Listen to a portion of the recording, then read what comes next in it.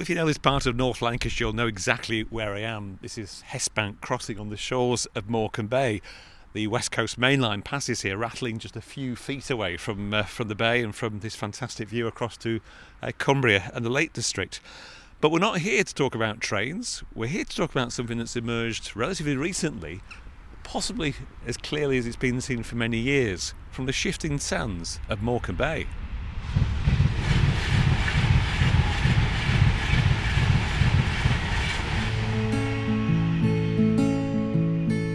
The people, the places, the bay.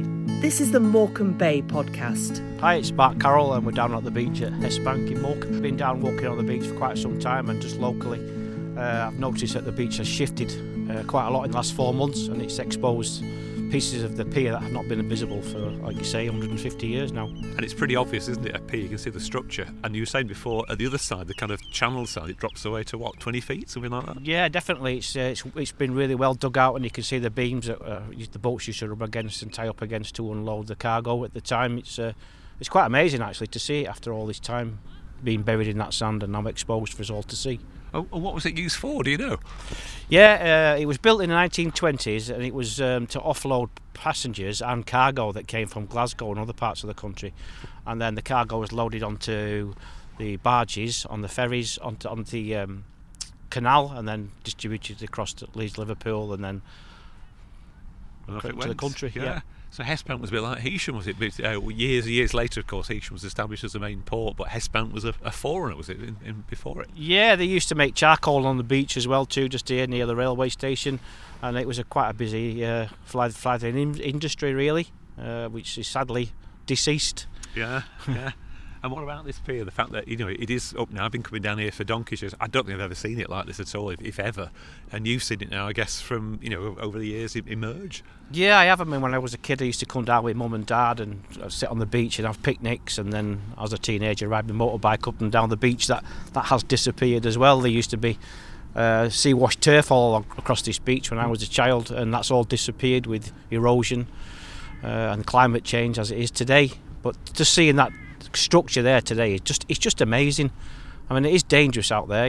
People have to take care. There are shifting sands, and the tide does erode the sand every day. But it's just fantastic to see.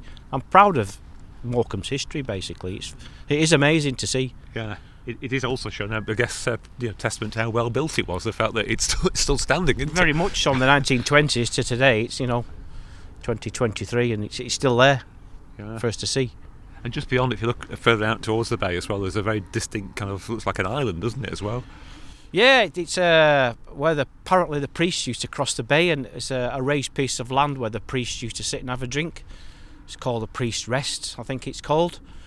I'll probably be corrected on that. The way across the bay, I once had a talk to some Dutch gentlemen that were in a large 4x4 that had travelled from Holland just to specifically cross the bay to Grange over Sands in this great big vehicle they'd come in, and I had to persuade them not to try and travel across, because it wasn't, although it says on the map it's a road, it's not really a road. No. And it could be quite dangerous if they set off.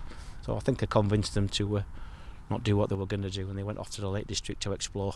I think you're right, on some maps I've seen it as a kind of little dotted line. That's correct. And it kind That's of hints right. Yeah, it's a line, track, isn't it? It's not, is it? Well, Cedric used to guide the way, didn't he? Yeah, it's amazing to think you can walk across there safely with a guide. But talking of Morecambe Bay, you said before about your links to Morecambe. You were a lifeguard for many years patrolling the promenade, weren't you? Yeah, so I'm a true Sandgronan. There's not many of us left.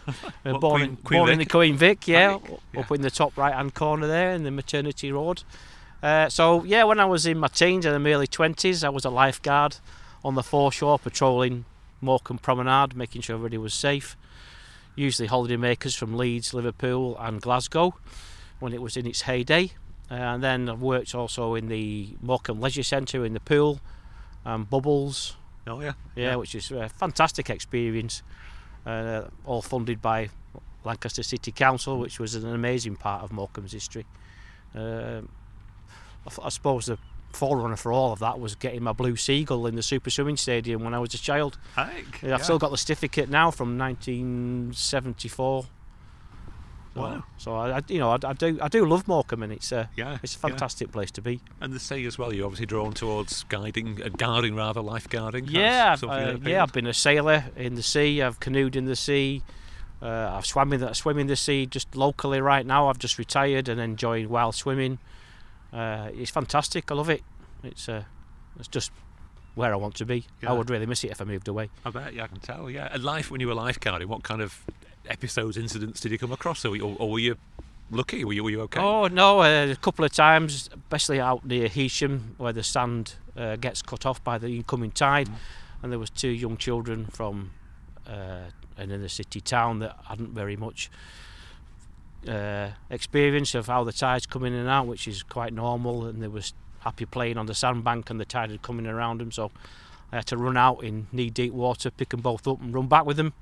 Yeah. Long before David Hasselhoff was arrived. But, and then one day we're in the pool, there was the children used to come and swim in the pool and thought it was funny to lay at the bottom and wave at you, and then one day me and my colleague had, as you do, just put your sun cream lotion on and your sunglasses, and one little boy was sat at the bottom of the pool, and my colleague looked at me and he said, "It's not moving, is he?" I went, "No, it's not waving." And we both looked at each other and went, "He's drowning, isn't he?" And we both went, "Yeah, let's go and save him." So we pulled him out of the pool. He was sick and not very well, and his dad walked off with him. He didn't even say thank you. But you don't do it for thanks. I do it to keep people safe, and I enjoy keeping people safe. I've just retired from the power station where I was part of the fire team, an emergency rescue team. So that's all about keeping people safe in a local environment too.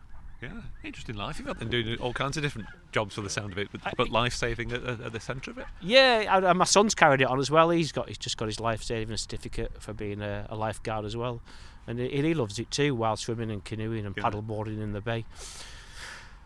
Before you know it, you get to old age, don't you? And life's passed you by, and all of a sudden you've got these life experiences within you, and you don't realise they're there until you talk to somebody like yourself. Yeah. And then you think, yeah, I'm not so boring after all. That's good to hear, honestly. Yeah, well, your pictures on social media said about this, but also just the fact what you've done, the fact that you love Morecambe as well, the sunset shots you've got, and just the beach shots. You can't go far wrong. I realise that. I mean, anyone could take a nice picture of that view there, but the fact that you actually do it, I think, is a good thing. Yeah, I encourage anybody to get themselves out, stay safe, and go look at things. It's amazing. I talked to a lady on the promenade a couple of years ago, and she had a New Zealand accent, and I said, "Can I ask you a question, if you don't mind? What are you doing in Morecambe?" She said, "I've come from New Zealand to see the famous sunsets across your bay." And I was staggered. So I said, "Well, is it not nice in New Zealand?" She said, "It's beautiful, but not as nice as this." And I went away humbled, basically. Sometimes you have to rethink about where you are in life and where you live. And sometimes you can't see things that are just around your corner. Have you been away and come back to Morecambe? Have you worked away or travelled? No, I did spend 9 months in Bury, chasing the love of my life, but that didn't work out, so I came back to Morecambe, I just love it, just to look at the mountains every day, to see the black and the green and the brown and the way it changes colour every day, and every day's different. I was going to say that's true, isn't it? You can look, the tide's different state, the weather's different, how clear it is, sometimes it isn't, sometimes it is. Even this week, for example, it's been cold today, but the other day you couldn't see anything, could you? No, it was cloudy, miserable, drizzly rain today. It's just above freezing, the clouds are in the sky, but there's blue skies and sunshine. It's just amazing to see. Yeah. I think also, by the way, it's great you got a bit of debate going about history. The fact that this pier's emerged, 500 people took to social media. I didn't really put it on thinking people would take too much notice, other than my friends that are sick of seeing my posts. But there's so much interest up in it, it's fantastic. And maybe other people might be interested in local things. I think it does show there's a lot of interest in Morecambe, not just the tourism side, but the local history. I mean, there's kind of many places where you've got, canals, railway, cross bay views, things like that. It's pretty special, isn't it? Yeah, and you've got Lancaster Castle, haven't you, the River Loon, and all the history behind Lancaster, which is, is just around the corner. I just can't promote Morecambe enough. I was once, funnily enough, in a holiday brochure for Morecambe for Golden Rail. Golden Rail? Yeah. Oh, I remember that. Heck. Yeah, I had these pictures with some mad red jeans on and a big woolly jumper, and all my friends that were employed by the Lancaster City Council lifeguards were paid to go on the fairground at West End and look as if we were enjoying ourselves. So you're a pin-up? Yeah, well, sort of. I'd say not the Hoff, but... Good man. Well, great to talk to you. Thanks so much for your time, Mark. Great to meet you. And thank you for downloading this edition of the Morecambe Bay podcast. If you've been inspired, you can follow us on social media. Just search Morecambe Bay. And thank you for downloading the podcast that's all about the Bay. Follow us and get in touch. Search Morecambe Bay Podcast on social media.